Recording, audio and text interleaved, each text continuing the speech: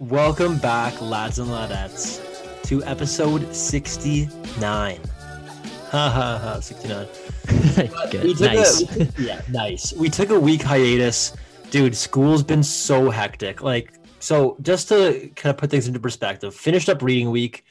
We released the episode on Monday. We released the episode on Monday the 15th. Yeah. And then post-reading week, I had a 30% response due. I had to do a 12-page report followed by like a 15-minute for the same assignment, mind you. So the 30% assignment is a separate thing. Then one assignment for marketing, I had to do a 12-page report as well as a 15 to 20-minute presentation like that came along with it. So I did the slide deck, whole 9 yards. Then I still have to I act as the board of directors for another group and like review their whole 12-page report and ask them questions following their presentation and get that all prepped. And then basically the same exact thing, all of that again, but next week for a different course. So, and it's like getting the groups together, like trying to figure out when we're all available, meeting for like, I swear I had a 5.5 hour long Zoom call, just like no breaks, just grinding through this report. It's been hectic, man. And then and then I'm not even counting midterms on top of that I had to like sprinkle in studying in between. And then this thing called Ice Week, which is like a full long, like you have to start a new venture from scratch or like do some like case thing, but you can do all like, the marketing, finance breakdowns and like their human resources department, like organize their like organizational behavior. So it's a hectic time of year. Yeah, it's a lot going on. Jeez. It's a lot going on. But the silver lining is that I applied for exchange, Philly, and I got my celebratory beverage. I'm going to Spain in the fall. Congrats, brother. That's huge. Yeah, man. That's exciting, man. Dude, I'm so fired up to go to Spain. I think I don't know. I've heard great things about the place. Yeah. And the beauty of it is it's no grades. It's pass fail. Oh, really? Yes. So that's unreal. So you kind of just cruise around over there. Cruise around on the weekends. Not really like I can just travel, go wherever. Yeah. As long as you get your work done. Get my work done. And obviously I'm not a complete meathead. I'm have some sort of academic ability. Pretty intelligent guy. Yeah. I'm able to kind of get my work done at a passing grade at least. Yeah. Oh, hey.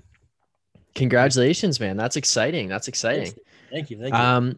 Okay, I want to ask you though, with the assignments, like how different is it adapting to having to do the assignments, like with everything being online? Because when like I only had like a couple online courses throughout my entire like process of being at school, and like having one online course is like, honestly, it kind of sucks because you almost just like forget about it.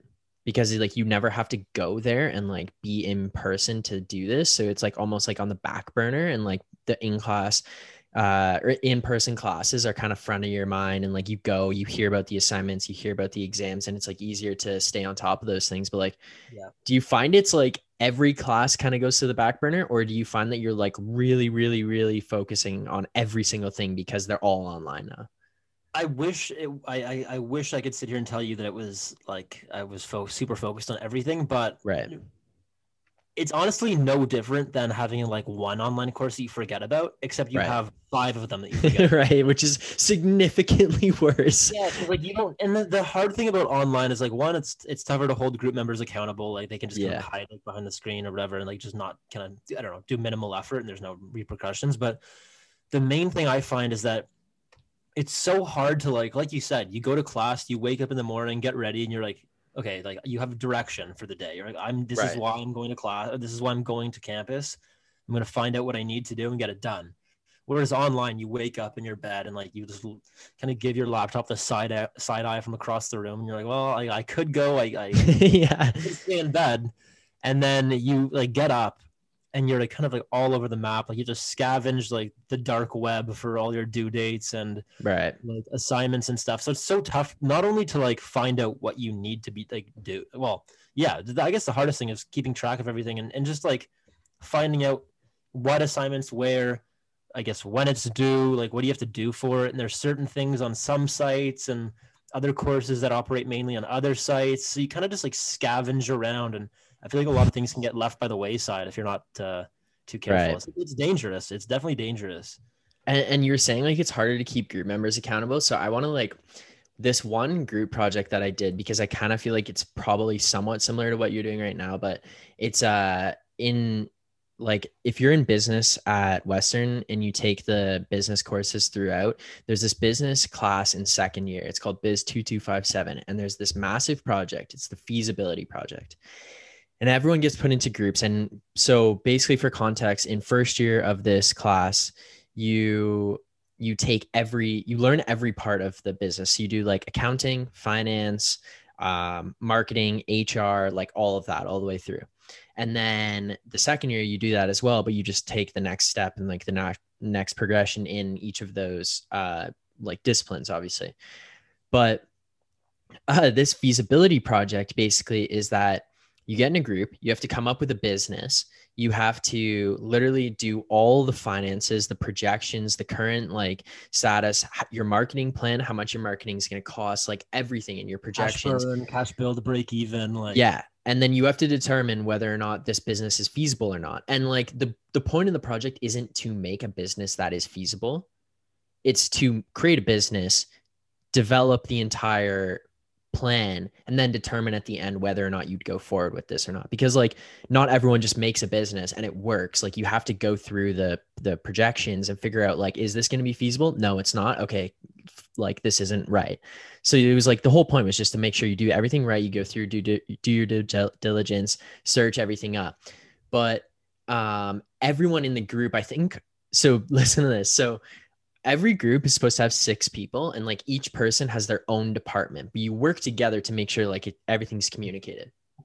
So basically I'm in a group with, actually it's kind of funny. I end up in a group with a guy from Aurora who I played minor hockey with when I was like 7 years old.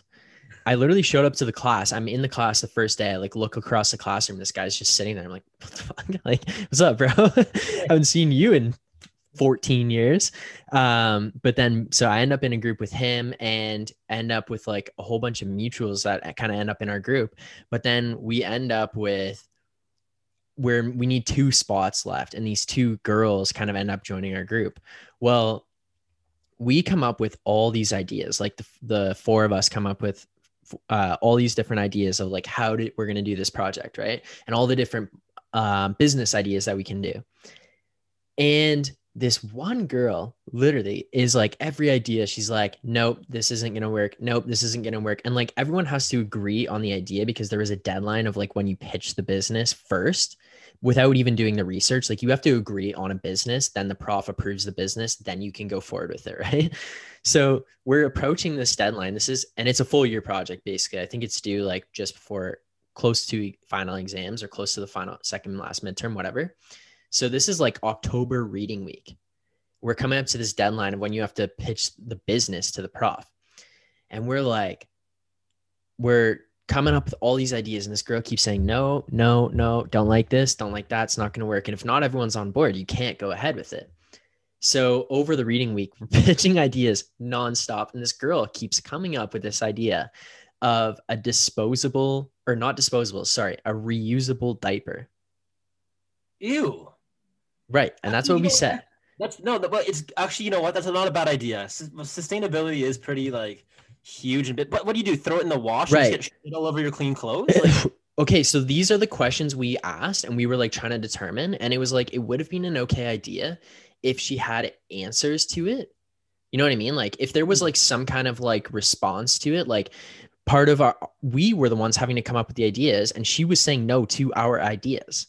Like, so we were saying like, okay, here's the service is like you use the diaper and then you have to like dispose of the feces like you would like a dog feces, right? And this is kind of like where we're going along the lines. And then you put the diapers in a bag. Like, let's say you have a pack of 20 or 30 of them, put the diapers in a bag and someone comes and collects them like weekly. And then she's like, no, that won't work. And we're like, okay, well, fuck, like, what's your idea, man? You brought this here. Yeah. So anyways, she's dead set on this idea, won't change her plan. Next thing you know, last day of reading week, the end of so reading week happens, then the end of the following week is when the pitch is due. Last day of reading week, she tells us she dropped the class and she's just out. So we haven't been able to come up with any idea for like 2+ months at this point, because this girl keeps shutting everything down. And right before it's due, pulls the chute, she's out, she drops the class. And we're like, yo, you couldn't have given us some yeah, you couldn't have given us some heads up. So anyways, that's the first challenge. Now we're down a person because no one else can join our group. Everyone else has groups. Like, that's it. So now we have 5 people that need to take on the tasks of 6. So this is the first, like, our second problem now we have. And then the other girl that was her friend becomes extremely unmotivated because her friend dropped the class. Low morale in the group. This girl skipped meetings, skipped deadlines. She wouldn't, dude, so it's a 60-page report. Okay. She submitted 3.5 pages that were 110% plagiarized.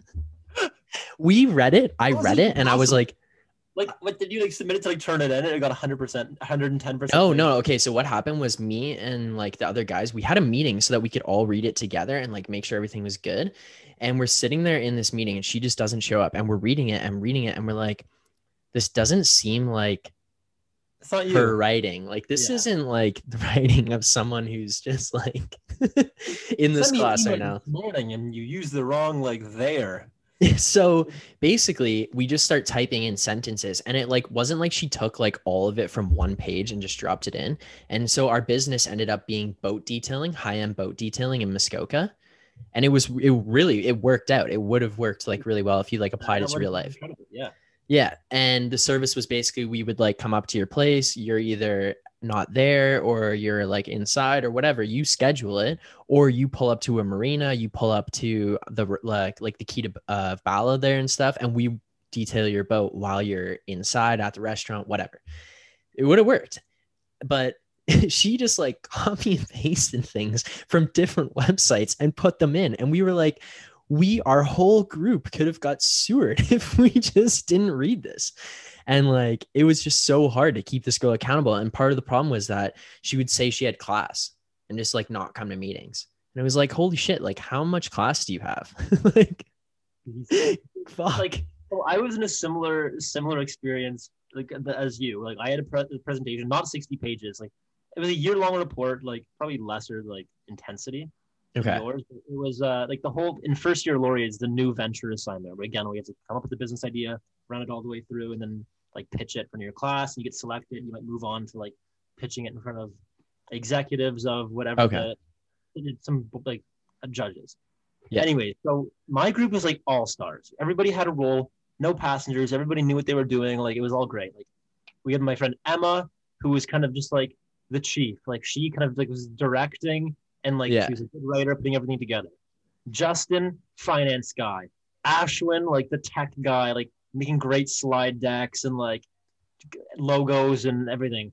And I was just like the personality, the face of the business, like the presenting, like loud. And I'm a good writer too. I'd write my report and stuff, and like good quality. Yeah. Sorry if I'm forgetting anybody. I think that's like it. And then we had this one girl, and I knew it was gonna go bad when she came to the first meeting, and she's like, so like, I'm the like the munchie plug of my floor, fam. And I'm like, wait, what? Like, what? Like, congrats, like, right on, good for you. So she's like, yeah, like I always provide the munchies. I'm like, okay, like, can we talk about our what we're gonna do now for an assignment? Like, that's great, but like, whatever. So hey, wait. Can you define the munchies? Can you just say like, I guess like for people who like smoke weed on her floor and they get hungry, she just gives them snacks. I think that's what she was trying to like get across.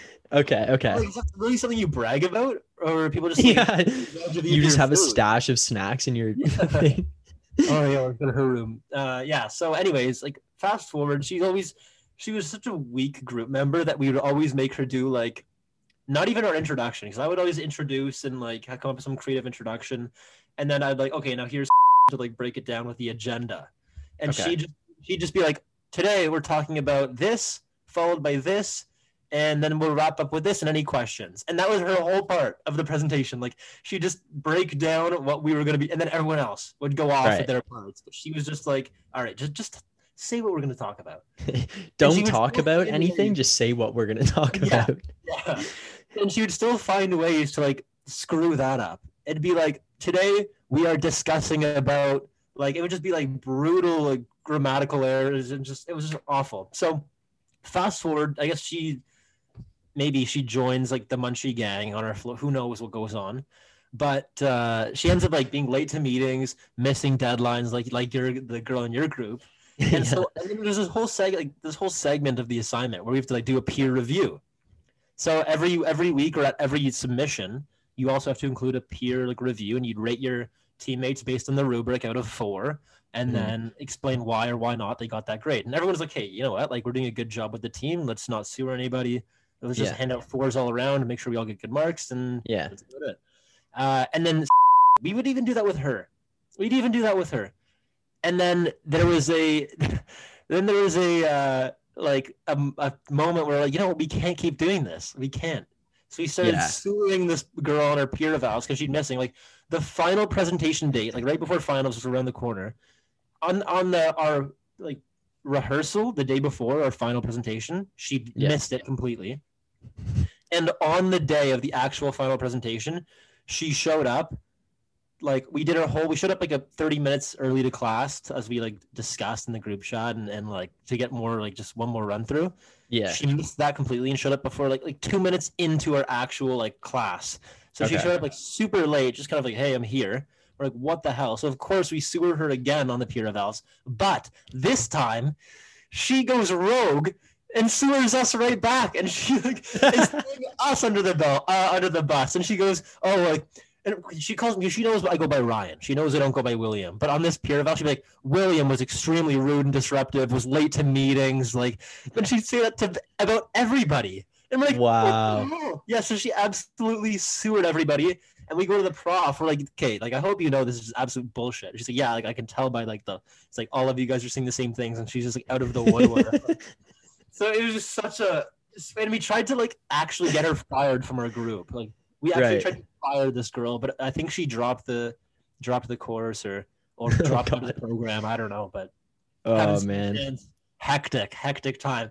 I remember reading that and being like, what the hell is going on here? It's kind of funny, like kind of entertaining. Okay, yo, I have one last thing about the presentation. I just remembered, like when you started bringing it up, is that we so the guy who ended up like pitching the idea of doing the detailing service, he actually has run this in Muskoka. Hmm. And so he had like matching golf shirts.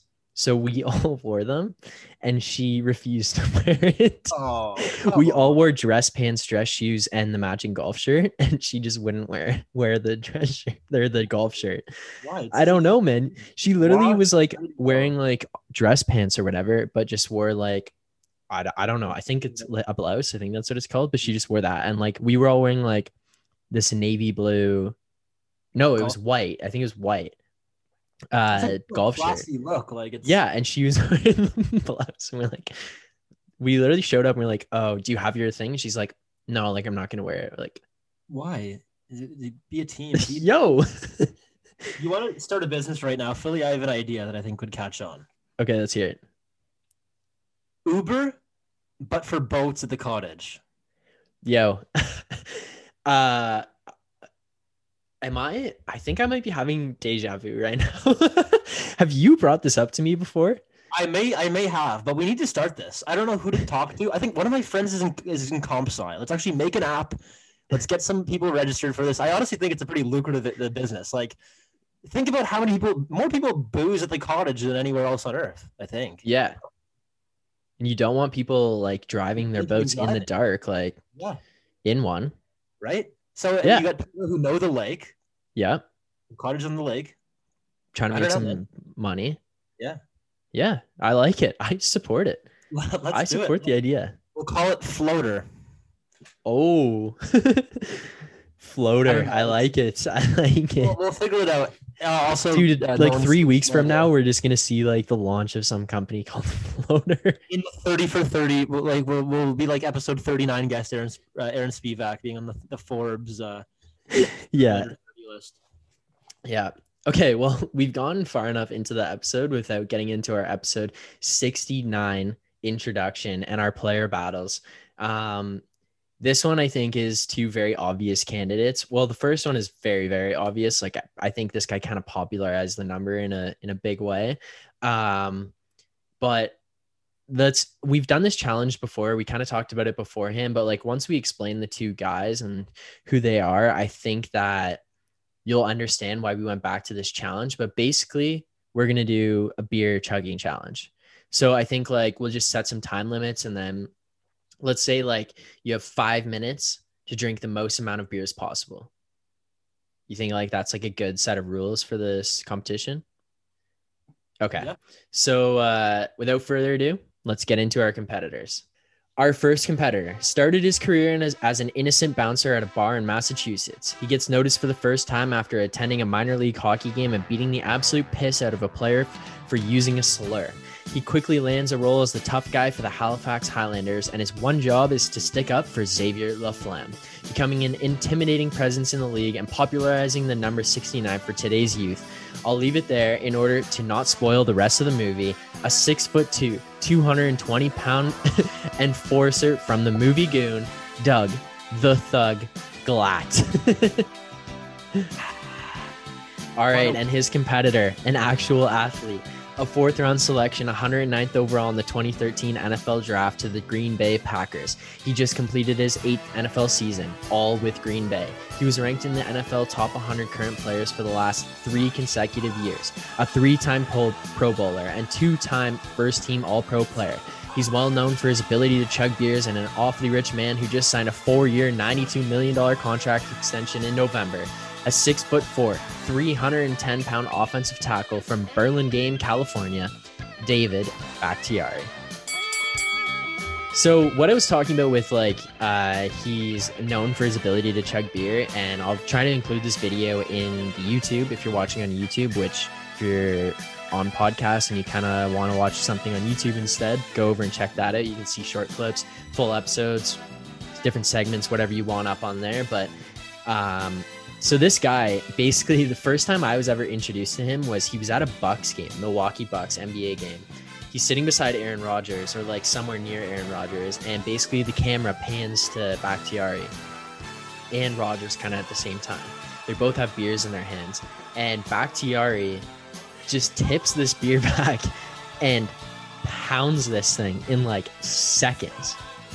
And it's just gone, like just disappears. Like he literally is one of those things where you open your throat and it slips down, gone.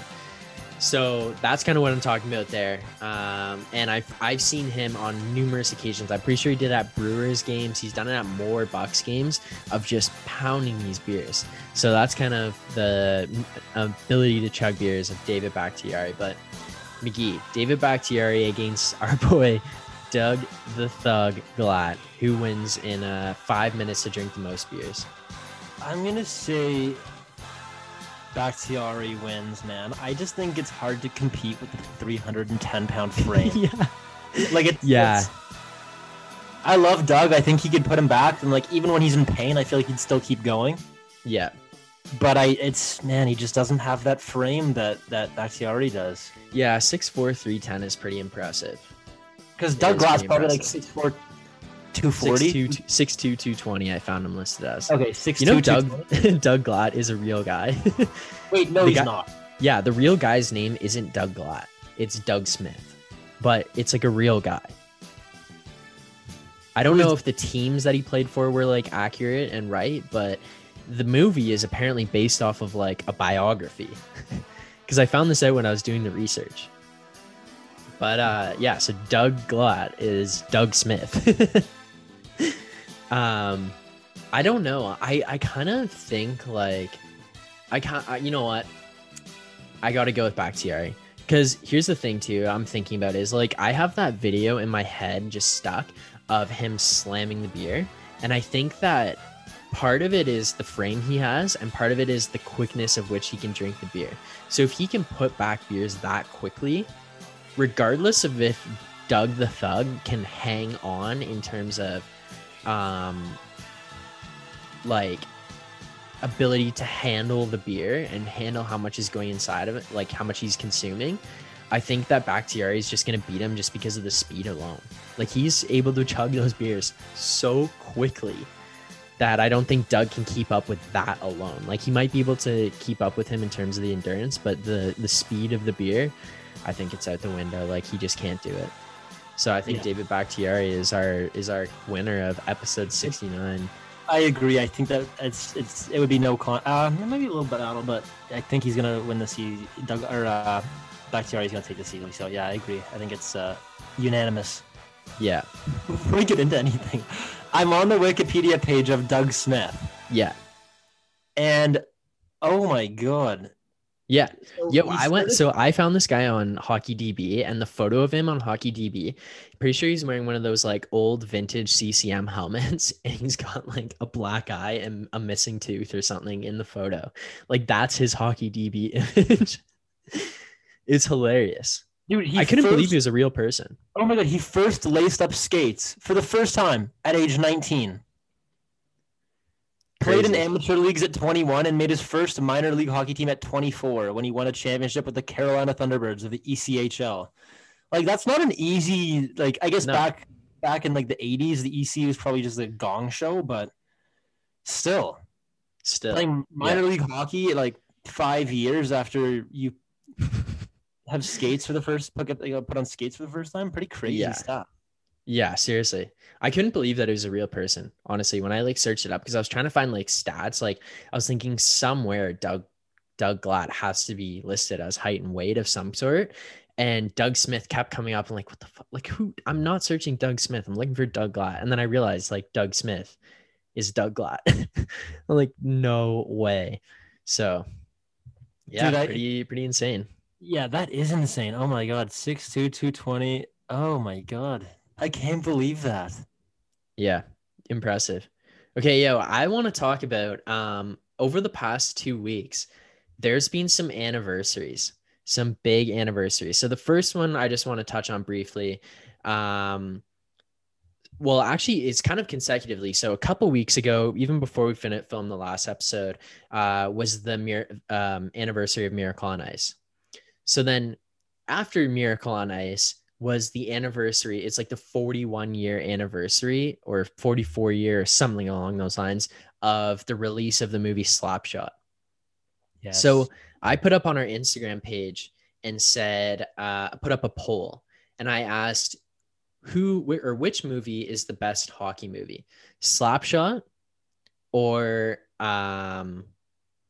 Miracle on Ice. So Magee, if you had to pick one, which would you pick? Or I said, is Slapshot the greatest hockey movie ever? Yes or no? And so the poll results are 74% yes. It's the greatest hockey movie ever. I had oh man, there are good, like, there are some good hockey movies. Miracle's great. I think like it'd be sweeter if it was a movie about Canadians, but it's still a pretty good movie. Yeah. Okay, so we got a response from Dean Rayner.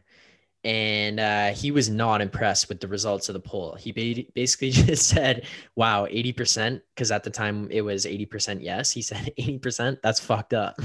So I messaged him personally and I was like, yo, what's the greatest hockey movie in your opinion? Because it's not like it's just Slapshot, Miracle on Ice. Like, there's Youngblood, The Mighty Ducks. Yeah, like there's so many. So I was like, what's yours? And all he responds is, it's just these lines. Ready? Yep. Great moments are born from great opportunity. That's all he says. And I agree. I think Miracle on Ice is the best hockey movie in terms of drama, the hockey itself. There's comedic aspects, the storytelling, the cinematography, just the emotion wrapped into it.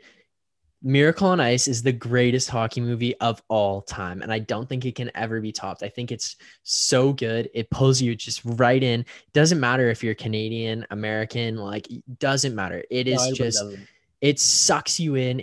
You're cheering for the Americans. You want them to win this, like in this instance, and it's just such a great tale of the underdogs winning. Slapshot is hilarious. I could watch Slapshot a zillion times. I probably have. I've watched Miracle a zillion more times than that, but Miracle on Ice just pulls you right in. I think it's I think it's the best one. Yeah, if we're looking for just I would like.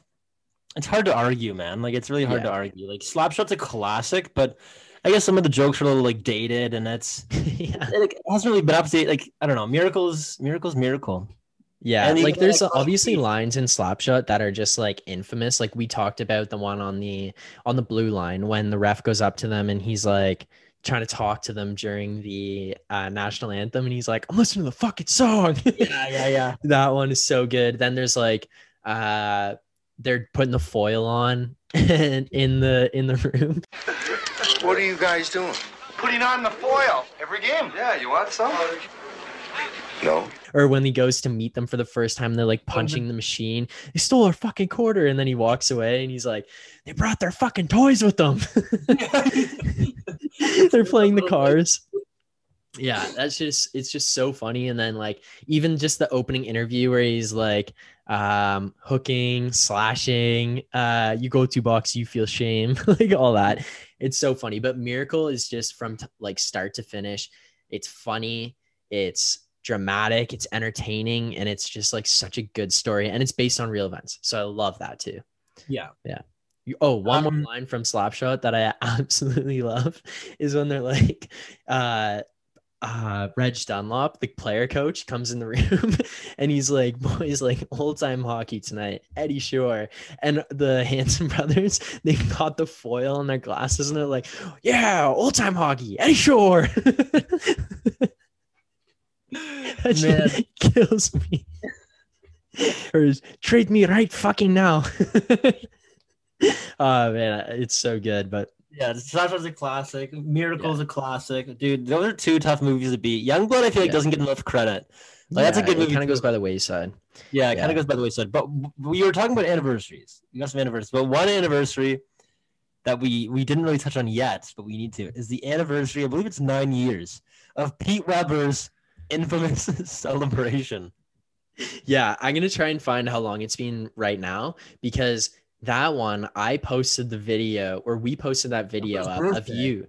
Yeah, but of you doing the impersonation. Let's see if I can. Should I bring it back? Yeah, see if you can do it. See if you can pull that one out of the archives. Well, like, couldn't you Google the script and tell me what to say? Because like I want to get it like dead on. Yeah, here. Do you want me to just play it of you saying it? Yeah. Okay, here we go. Strike to claim it. A strike to claim it. And he got it! That is right, I did it! That's number 5! Are you kidding me? That's right! Who do you think you are? I am! So he says, yes, I did it. That is why I did it. Something like, can you believe it? Number 5. And then the line, who do you think you are? That I am. Okay. So if you're not on YouTube, go to YouTube right now, skip to this part of the podcast and look at Magee with his Pete Weber sunglasses as he's about to do this impersonation. Magee, here you go. Teeth of the lips. Oh, wait, hold on. What did he say? How does it start again? Yes, God damn it. Okay, wait, hold on. I did it. That is why I did it. I'm jumping in. Okay, ready? Okay. Yes, God damn it. I did it. Number 5. That's right. Who do you think you are? I am. Yes. One of the greatest lines in all of sports history. In sporting history.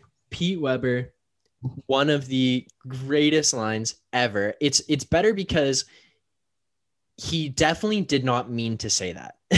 You know what I mean? There's no way. Dude, his brain was like going 1,000,000 miles a minute. Didn't even know what to do. Like, yeah, because he needed a strike to win it, and he gets the strike, and then just switch flipped off the rails. He goes, yes, I did it. That is why I did it.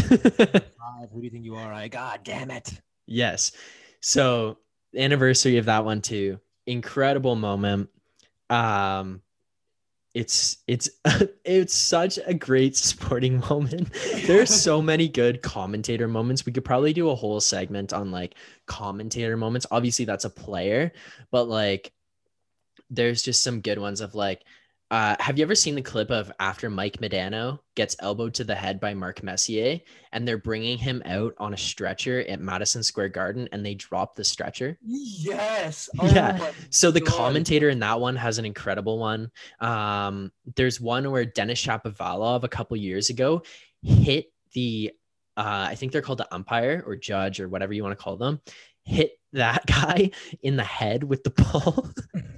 And the commentator has a line. I think he says like, oh my goodness. It's like, it's so good. There's so many good lines.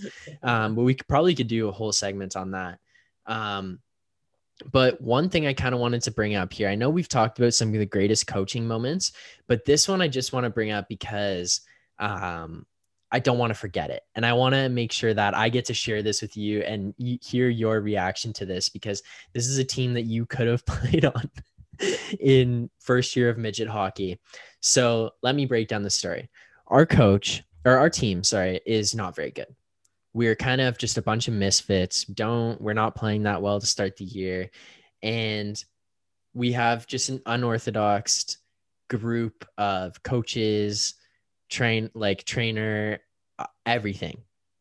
So our coach kind of likes to go about things in a different way, and the way he thinks things are right. Like, this guy's written his own book, but he's never really necessarily like done anything in his hockey career. But there's one thing that this guy did, and I remembered it the other day, and I honestly was thinking about it and was almost in tears, laughing so hard about the fact that, because you have to think about the context. These are 15 through 17-year-old high school boys on this team.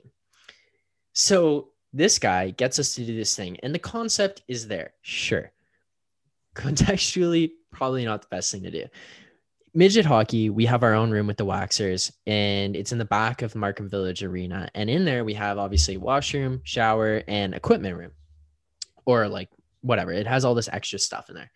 Up on the wall in the equipment room, he pins an envelope for every single player on the team. And every single player, it has a photo of a bus on the front of the envelope. Okay? If you have any questions, feel free to just hop in and ask. So it has a picture of a bus and the player's name and the Waxers logo. Kind of sits us down, and he leaves this book out with small pieces of paper on it and a pen beside the pieces of paper for us to write on, and explains to us that the idea is that everyone needs to have some kind of fuel inside them and something to drive them. And in order to have that, you were like a bus. You need to have your bus fueled.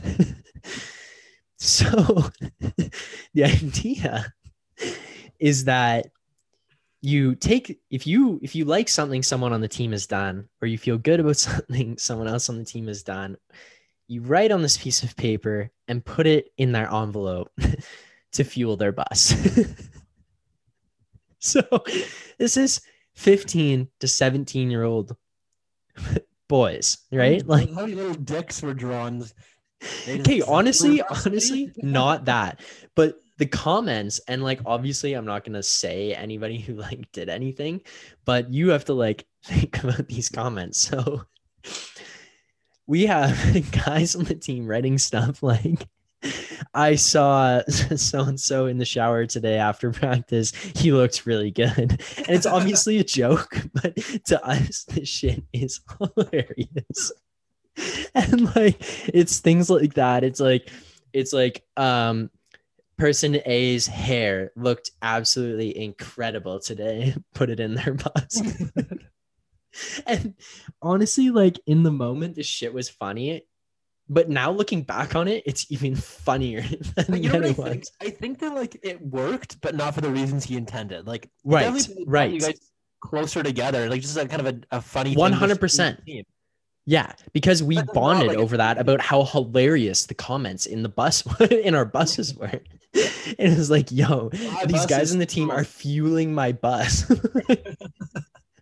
My bus has literally 95 premium gas in it right now. My engine is running primo.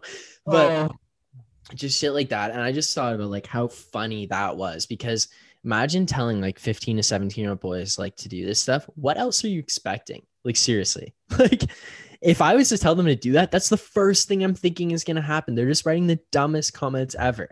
But the thing is like, even if you gave that to like a pro hockey team, like an NHL team, they'd do the same shit. Like probably. Yeah. Because they're children at heart too. Like, I don't know if it's like that would ever work anywhere. Yeah. Maybe on like a oh fuck, I don't even know. No, like seriously, when would that work? I don't think it would. Maybe so like a professional business environment, but like other than that. Yeah, maybe because they'd actually have to be professional. But yeah, okay, so listen, so these are a couple of the other things that we did, and these are like not as funny, but just still like they go along the lines of some of the shit that happened that year. So basically he breaks it down and explains to us that because we're not the greatest team, is that in order for us to have a chance to win and beat these teams, we need to average 50 shots a game. What? This is not true.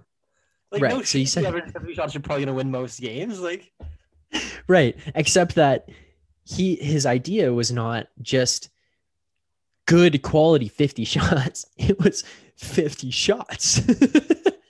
So we would cross center ice, and you know how like crazy fans will yell like shoot if you're like inside the blue line. Yeah. We would cross center ice and he'd start screaming shoot. No, you wouldn't. Our coach of a midget AAA hockey team cross the line, shoot. Like, what? But one game. Let's set it up. Yeah. So one game, and like it had to be me. And it was like the worst thing, because basically what happened was, I'm pretty sure we were on the penalty kill and I crossed the blue line. He wasn't even yelling shoot. Like, I don't even know if he was paying attention, but he wasn't yelling shoot. But like, I crossed the blue line. I have like two guys converge on me. And instead of just like chipping it in the corner, I kind of just like, so also to like give a little backstory on this, I used to stand in practice, and our friend Ben OC, who comes on here a bunch, he's our goalie, and I would stand at the blue line during drills in practice, and like, not to pump my own tires, but to pump my own tires, I could saucer pass perfectly to OC's glove, and he would catch it, put it down, and pass it back to me, and I would just saucer it right to his glove over and over. And we would do this repeatedly, like while he's waiting for shooters to come in on the drills. So basically, like, I kind of know I have this in my back pocket, and I'm not like taking a shot. It's literally just like a saucer pass, right? So I crossed the blue line and just casually like float one in on net, because I was like, I need to change here. Like, I need to get off the ice anyway. So I'd just be dumping this in. I might as well just put it towards the net. I'm inside the blue line. I sauce it in. I don't think the goalie was like A, expecting it, and B, I don't think he could really see because of how the two guys came towards me, towards the boards. Mm-hmm. He misses it. It goes over his glove, goes in the net. I just sauce this one in, stop, and turn to the bench, and the boys start celebrating. I'm like, the fuck? Turn around, it's in the net, whatever. Come to the bench. Coach is losing his mind. He's like, yes, that's what I'm talking about. That's what we have to do. And I'm like, bro, that's the biggest fluke I've ever scored in my life. The game plan is wait until like, come on, coach. Yeah, so he would do that. And then the other thing, which was hilarious, was basically to start most practices, for the first half an hour of practice, we wouldn't be allowed to use our backhands. Like, straight up. no backhand passes, no backhand stick hand, like no stick handling onto your backhand, no backhand shots, nothing. You Wait, just what? weren't allowed. It's Yeah, a you very just important weren't. skill to have. Like, you gotta, Right. So he would just say to us though, like his logic of it was so backwards. He would be like, the backhand is a weak play and it's a weak move. So rather than improving the backhand, he just thought we should eliminate it from our games altogether. So he would like make us practice without using our backhand. And if you use your backhand, like the whole team would have to do push-ups and shit. that's horrible, man. I know. Oh my God. No Like- backhands. Like, what if it's a shitty, like, what the hell are you supposed to, oh my God, that's just Okay, not and, like, feasible. My go-to like breakaway move was like fake forehand, like little like shot, and then like backhand, and I would go over the blocker like up, like it's up high. And just like you couldn't do that. Like you'd go in on a breakaway and you're like, no backhand. Like it was the dumbest thing ever. I'm like, fuck man, you need to be able to use your You backhand. can't even access half your toolkit there. Like, it's just, Yeah, literally. So that was dumb. But yeah, that was, I just remembered those things. Those are kind of some fond memories that I remembered this week, and I started just dying over. Like I literally thought they were some of the funniest things. Like, that's what you play the hockey for, it's like the memories, the experiences, things like that I'll never forget. So yeah, I know that's half the thing is like finishing up like hockey and then looking back on it, like all the memories are just like priceless too. yeah, seriously. But so much fun. And yeah, I kind of just wanted to share those stories with you because I know you've told stories. I've had some funny coaches in my day, but that's up there, man. Like the shoot from everywhere, like that's the game plan. That's what we need to do. Wait until the goalie misses one. Like what? Yeah, pretty much. Load in. But in all honesty, that year we did come really close together. We were really bad to start the year. And then we went on this Calgary trip and it was literally, we flew out on Christmas Day. Like I flew out Christmas morning to go to this tournament. And we bonded like crazy, and we came back from Calgary and we went on a run. We went on an absolute tear. And to this day, like it's still kind of rattled because the last game of the year, we need to tie or win to make OMHA playoffs rather than go to the toilet bowls. And we're playing Barrie, who's one of the best teams. We're down one with like a minute left or some shit, maybe a little bit more. And Brownie feeds me backdoor. I score and net is still on. Net's been on this entire time. Ref says the net came off. Even the Barrie like players were like, yo, the net was on. Because like they didn't care. Like it didn't affect them. And if we tie the game, like it even affects them less. You know what I mean? But last game of the season, we need a tie or win. And I tuck with like a minute left to tie the game, and ref calls nets off. But that even led to some of the funniest shit I've ever seen in minor hockey. Like we had a guy on our team go up to the ref, like after the game, screaming at the ref, says some vulgar stuff, basically gets suspended for all of playoffs. We have a guy on our team's dad and his brother who were like very, very calm people come run down to the glass because everyone knew the net was still on. Coming run down to the glass, screaming over the glass at the refs. Then we have in the hallway, we have a guy snapping his stick into like 4 pieces. And this is obviously like kind of sad. You know what I mean? Like we just missed the playoffs. But Brownie and OC are trying our absolute hardest to not laugh because of like the gong show going on. It's like on one hand, you're like upset and you like wish you made the playoffs and wish that the game didn't go that way. And you're frustrated the ref made that call. But on the other hand, you're like, this has led to such a complete circus of events. How can I not sit here and just sit back and laugh? We were like the last place team in the league, and we just stormed for the last 3 months to get to this position, and we miss out by 1 point. And like, there is a circus. Guys are snapping sticks, screaming in the hallway. I'm like, holy fuck, boys. Like, the refs are probably just like, start the cars, let's get the fuck out of here. Yeah. But this leads me to something I want to like ask you what your thoughts are on it, because after professional sporting events, coaches, sometimes GMs and players are required to go in front of the media and answer questions regarding their play, their performance, and what they did during the game. Do you think that professional referees should have to have post-game press conferences? I think that would be the most entertaining thing of all time. If you just have Wes McCauley, because he already does a great job in game with like his calls. Yeah. If you could just get him out there in front of the press and explaining his call and just like talking back to some stupid reporter who asks a stupid question, Yeah. I think that would be incredible entertainment. Yeah. And also, like you said, like coaches are required. Like, why didn't Marshawn Lynch run on that last play for the Seahawks or whatever that case may be? Like, why didn't Right. I don't know? Why didn't you have this player take the last shot? Like, coaches are like, well, like, whatever. They say their piece. Yeah.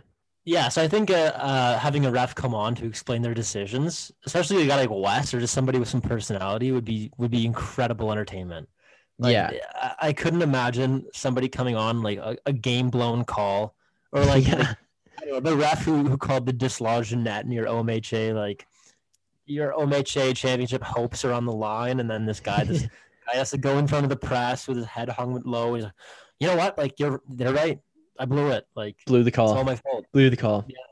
Well, I think too, like I think it would do a couple of things. I think one, it would make people and fans of the sport and of the game understand that referees are human and that they're going to make errors. They're going to make mistakes. Like it's going to happen. And they need to understand that the game moves just as fast for the players as it does for the referees.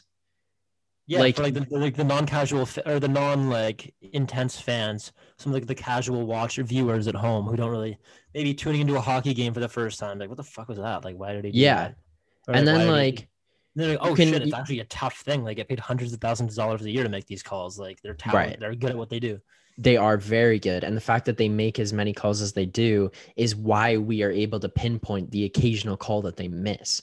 Is because like if they were missing everything, you would never have things to complain about.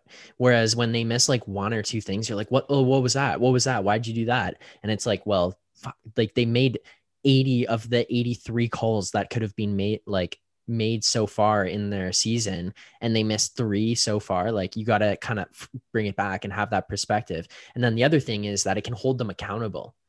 So like you can't just make some bush league call without having to answer for it. Like last night I was watching basketball, and Devin Booker of the Phoenix Suns gets 2 technicals back to back, gets kicked out of the game. They're up 10 on the Lakers.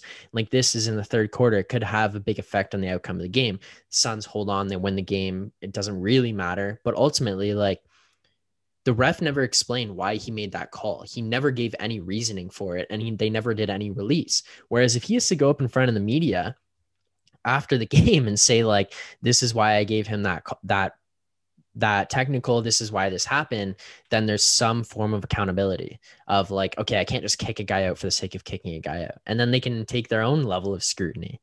Yeah, that's a good point, because I think that like if let's say refs like have an emotional like reason to get like kind of, I don't know, it kind of sways their thing, or like some player rubs them the wrong way, says something that they're kind of that much more likely to call them on the next thing. That'll kind of deter them from being selfish and getting their own emotions wrapped up in it. Because if they have to go in front of a panel of media personnel and be like, why do you make that call? They're going to need a better reason than like, oh, he's pissing me off, you know, right? Yeah. Like, yeah. I think it'll hold them accountable to actually like be consistent with their calls and make sure that they're not like just making calls to make calls or making calls because Devin Booker said he was a fuck face the play before. Like. Yeah, exactly. Which obviously like you can't have like official, like abusive officials, which is completely understandable. But like if a guy looks at you and says, are you fucking kidding me? That's not grounds for a technical. Like guys heated in the moment playing the sport, like something's going to happen. Right. But yeah, I don't know. Like, I think that it would bring a whole new element too. Imagine like a referee getting up in there in the post-game presser. It would be funny almost. It kind of would be. I think it would be so entertaining, and they don't have as much to lose. Like, it's not like, I don't know. I feel like quality refs are like, it's not like in the NHL we got people competing for your job all the time. Like, well, maybe there are refs competing, and there probably are. Yeah, I'd say to a lesser extent than there are like players who want to be there. So I think that like an established referee could get away with saying quite a bit and like not have to fear for his job. Yes, exactly. And they can also provide a different level of insight into the game. Yeah, but I agree. Yeah, it's a great idea. It's kind of an interesting thing. I would think it would be pretty cool. Okay, we're kind of getting towards the end of the show. There's a couple things. So I want to ask you a hypothetical question, and then I think we get into our this or that, and we'll kind of wrap it up. So Okay. I saw this on TikTok, and the one I saw was like kind of bland. So I wanted to see if you and I could come up with our own that would be better ideas than what I saw. So the question in this hypothetical is, you're a burglar, but you only steal things that slightly inconvenience your victims. What do you steal?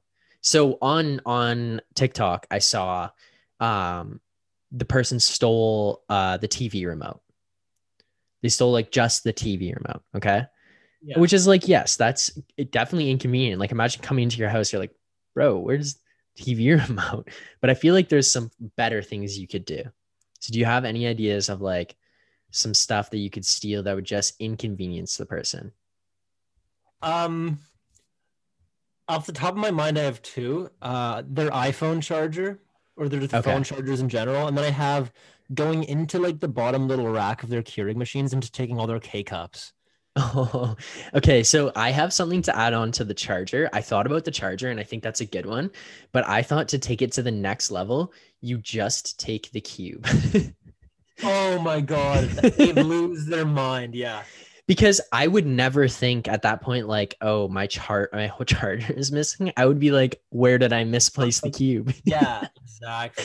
Which would drive me nuts. I would go insane over that.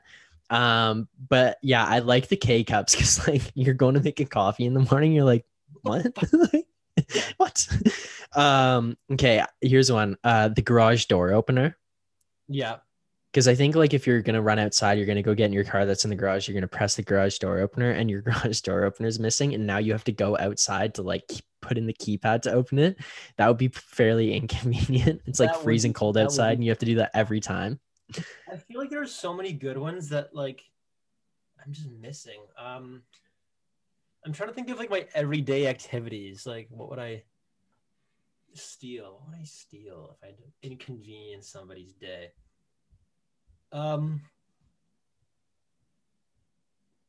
Like here's another one. A pair of shoelaces. You take the shoelaces out of the shoes. Oh, that would suck. But like if you, I don't know. Like if I guess, yeah. Shoelaces would be so annoying. Damn, the other thing you could do to make that worse is take just one of the shoelaces out rather than both. So you take one of the shoelaces out and they look. You'd have to have this weird like zigzag looking ass thing. Like, oh my God. Yeah. I was thinking like just taking like all their toothbrushes or just the toothpaste. See you later. Yeah, toothpaste would be pretty frustrating. Like you go to brush your teeth at night, you're like, nothing. Oh, I had a full tube this morning. Like, but you could even frustrate them by like emptying the tube of toothpaste rather than just taking the tube. And then, okay, here's one. You know the straw that goes in the tube of soap that you pump? Yes, taking that out. Take just the straw. So they go to like pump it, and they're like, that's diabolical. Because then just the straw's gone. Yeah, it's like full of soap, but nothing. You want to be a real asshole? Just take their router, or just take one of the wires on the back of it. Oh, yeah, that would be tough, man. No Wi-Fi. Sorry, like I needed that. I needed that wire. Yeah, that's actually a good one. Yeah, I can't like. I have another one is like the dog's leash. You got to take the dog for a walk, and like the leash is gone. That would just be kind of like what the hell. The barbecue lighter. I feel like the barbecue lighter is pretty important. It is an important thing. Like I feel like for candles in the home, as well as for the barbecue, like you need like I don't know. The barbecue lighter is just so versatile. Yeah, because even if you have like a little Zippo lighter or something, like you can't necessarily get like the candles the same or get into the barbecue. Yeah. Like the barbecue lighter itself actually holds a lot of importance. Mm-hmm. I think it's one of the most underrated items in a household is the barbecue. Yeah, necessities. Yeah, seriously. Yeah, that's kind of like all I had on my list. That was like different. Those are good ones. Those are good ones. Definitely diabolical stuff. Like I would like lose it if somebody came in and just took one of my cubes. Are you kidding me? Yeah, just the cube. What the hell? I'd be like, oh, come on. Where did I put it? If it happened to my dad, I know the first thing he'd do is just be like, all right, which one of you boys took my cube? And like, no one. Yeah. Because then they're blaming everyone else. It's like, yo, no. Yeah. Goes looking through her thing. No, I swear I don't have. Yeah. Okay. Let's get into our last segment of the show here before we wrap things up. I love this one. One of our favorites from the very, very beginning. So let's do this or that.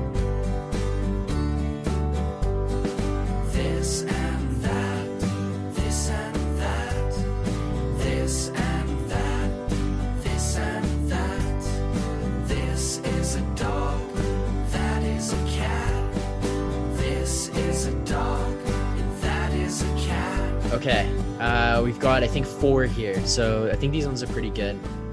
Some of them I think might be kind of easy to decide here, but I think that they're pretty interesting ones to think about. So have your job be, you work at a restaurant and you have to clean the silverware with your mouth, or you work at a golf course and you have to clean the golf balls with your mouth. Honestly, probably an unpopular opinion. I think I'd take the silverware. Really? Yeah. I did not expect that. Yeah. See, I didn't expect it either. Then I just really thought about it. The golf ball one, I think it would be tough to get it. You have to shove the whole ball in your mouth, which is just a challenge. I don't know if I can open my mouth that big.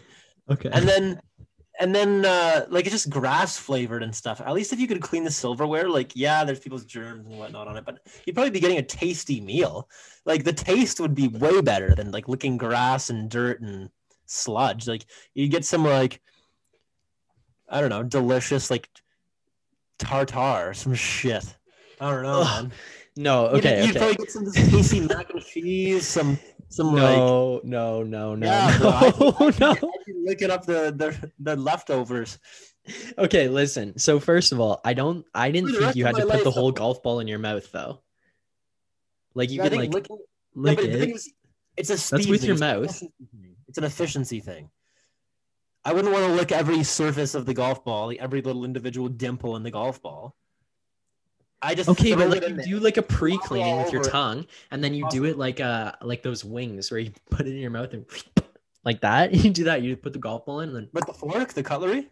No, the golf ball. The golf ball. Yeah, you I do the cutlery the same way. Yeah, but I'd much rather have dirt in my mouth than someone else's saliva and leftover food and stuff caked to silverware. Yeah, but the knife would be the only thing that's okay.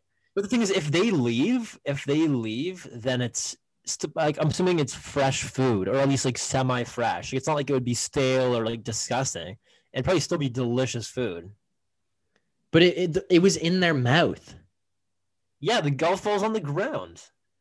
I feel the ground is dirtier than it's a golf course, and you may make the argument that it's more sanitary. But I still feel somebody else's mouth is cleaner than the fairway of a golf course. You got birds shitting all over it. You got animals and various insects and critters. I'm pretty sure that your mouth is one of the most germ infested places there is. Your phone case is apparently. Oh, really? I wouldn't be surprised. Yeah. But I don't know. I would think the ground would just be I'd rather just off the ground. It's more. Google, what's dirtier?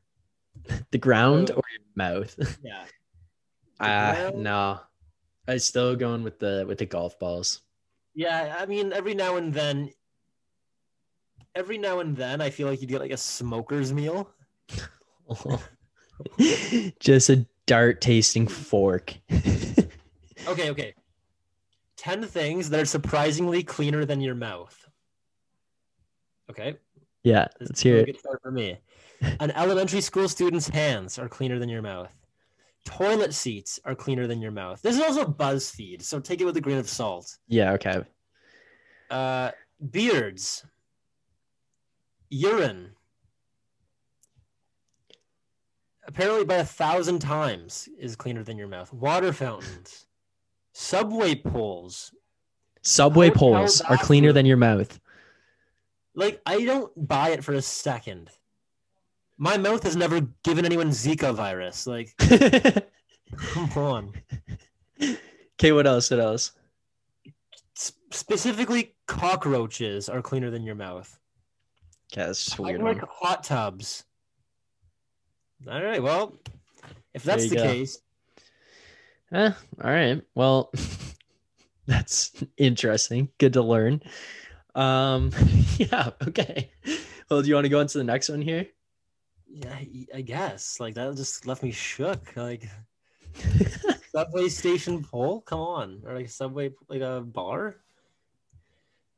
All right. The next one is, would you rather have your head be twice its normal size or half its normal size? Twice the normal size for sure. I'd say twice the normal size too. I look like Pee Wee Herman with a little like my head's already small as it is. Like I got a small like little face. So I think that if my head was double the size, it would just I don't know. It would still look uncomfortable, but probably more. Yeah, I think it would just be better. He's got a big head. He's just got a bonk. Like he's just. He's got a huge cranium. Yeah. Yeah, no, I agree on that one. It's just, I think it's easy. Twice the size for sure. Yeah. Okay. Always wear snowshoes or always wear scuba flippers. This is a tough one. I feel like I can go either way on this one. Yeah. I'd say because I'm in Canada, I just go with the snowshoes because I feel like I come into contact with snow more often than I would need to like swim. So I think they'd just be more applicable to me. Yeah, that's valid. That's valid. I don't know. Like okay, here I'll go with scuba flippers. I think that in a lot of times in Canada, where we need to go and where we're going to walk through isn't necessarily covered in snow. There's lots of snow, but like if I'm walking from a parking lot into a store, or I'm just walking down the sidewalk or into my car or whatever, there's not necessarily snow always there. And even if there is, it's typically a thin layer because it's cleaned. So if I'm walking in those areas, that little amount of snow, get all scientific on you here, is going to turn into water more and slush because people are like driving through it and it's getting the sun on it, and it's just going to turn into pools and puddles and slush. So having the flippers is to your advantage because where you're normally walking is going to be more wet than it is snowy, which obviously snow is wet, but it's going to be more like water like than it is snow like. Yeah. But you're not going to need them to like, it's not like you're going to get down on your belly and start like using those flippers. So I think I think that the scuba flippers are a pain in the ass to walk in. Like you're on the pool deck, you're just flopping around and trying to like whatever. I don't think I've ever worn flippers. Dude, really? Yeah, I don't think so. Flippers in my cottage, and they suck to walk in. You got to walk with all straight legs, like kind of waddling. Like you like walk like a penguin walks because they're so hard to pick up. And occasionally, like you'll drag your toes too low. Like you got to pick up your feet high, floppy. And it's like, yeah, snowshoes are the way to go because they're more rigid. You don't have to worry about like them getting caught on anything as much as flippers do. Right. I'd go snowshoes. Okay. All right. Fair enough. Plus, in flippers, you wouldn't be wearing socks with them. And generally speaking, flippers have exposed toes. Okay. I guess I'm not as educated on scuba flippers. And then there's a little it's like sandals almost where your toes are coming at the top. Okay. Oh yeah, okay. I see that. Yeah, that would be pretty shitty in the snow. Exposed toes like that. Yeah. You could just wear the Hudson Lambert toe shoes though if you wanted. Bro, I remember those things. Oh my god, the toe shoes. Yeah. All right, you want to give us our last one here, Magee? Yeah, the last one is, would you rather drink like a dog or eat with no utensils? I think I'm going to go drink like a dog because wait, actually, you know what? No, I'm going no utensils because I think it would be easier to avoid having meals with utensils than it would be to have to hide the fact that you drink like a dog all the time. Because I was going to say like in a context of like a fancy restaurant or like a more upscale restaurant, you're going to go there and like eaten with no utensils, whereas you can probably find some type of item on the menu that you can eat with your hands. Right. And then whereas like if you go to that restaurant and you're just going to drink like a dog, like that's a bad look. Whereas you can kind of hide the fact that you have to eat with no utensils more so and find more like alternatives. Like at home, I could crush a steak dinner and like mashed potatoes and no utensils because no one's around to watch me and I will feel no ways. Yeah. Whereas like if I'm in a restaurant and I have to drink like a dog, like that is just embarrassing. Here's red wine just splattering all over your white dress shirt. Yeah, exactly. Your friends across the table just like staring at you like an alien. Like I was thinking that what you could do is like tilt the glass and then like drink like a dog still, but I still think like that's loud, messy, and just annoying. Uncouth. See, I think that I'd go no utensils either. And plus, like, even if you did have a meal that required utensils, there's a way to like play it off. Like you just be like, yeah, like I'm not too hungry. Like I ate, honestly, I made a mistake. I ate before I came, and just like just pick at it. Snacks. Little nibbles. And I'm sure that this is nothing. It's just like you're snacking. Like yeah, exactly.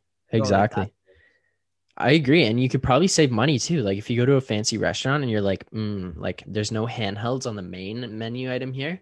I could just grab 2 appetizers, say I'm not that hungry, and then just eat those with my hands. And then you're A-okay. Yeah. You're like saving, you spent $30 on 2 appetizers as opposed to like $50 on a meal. Yeah. So there you go. Yeah. I back that. It's a good assessment. Yeah.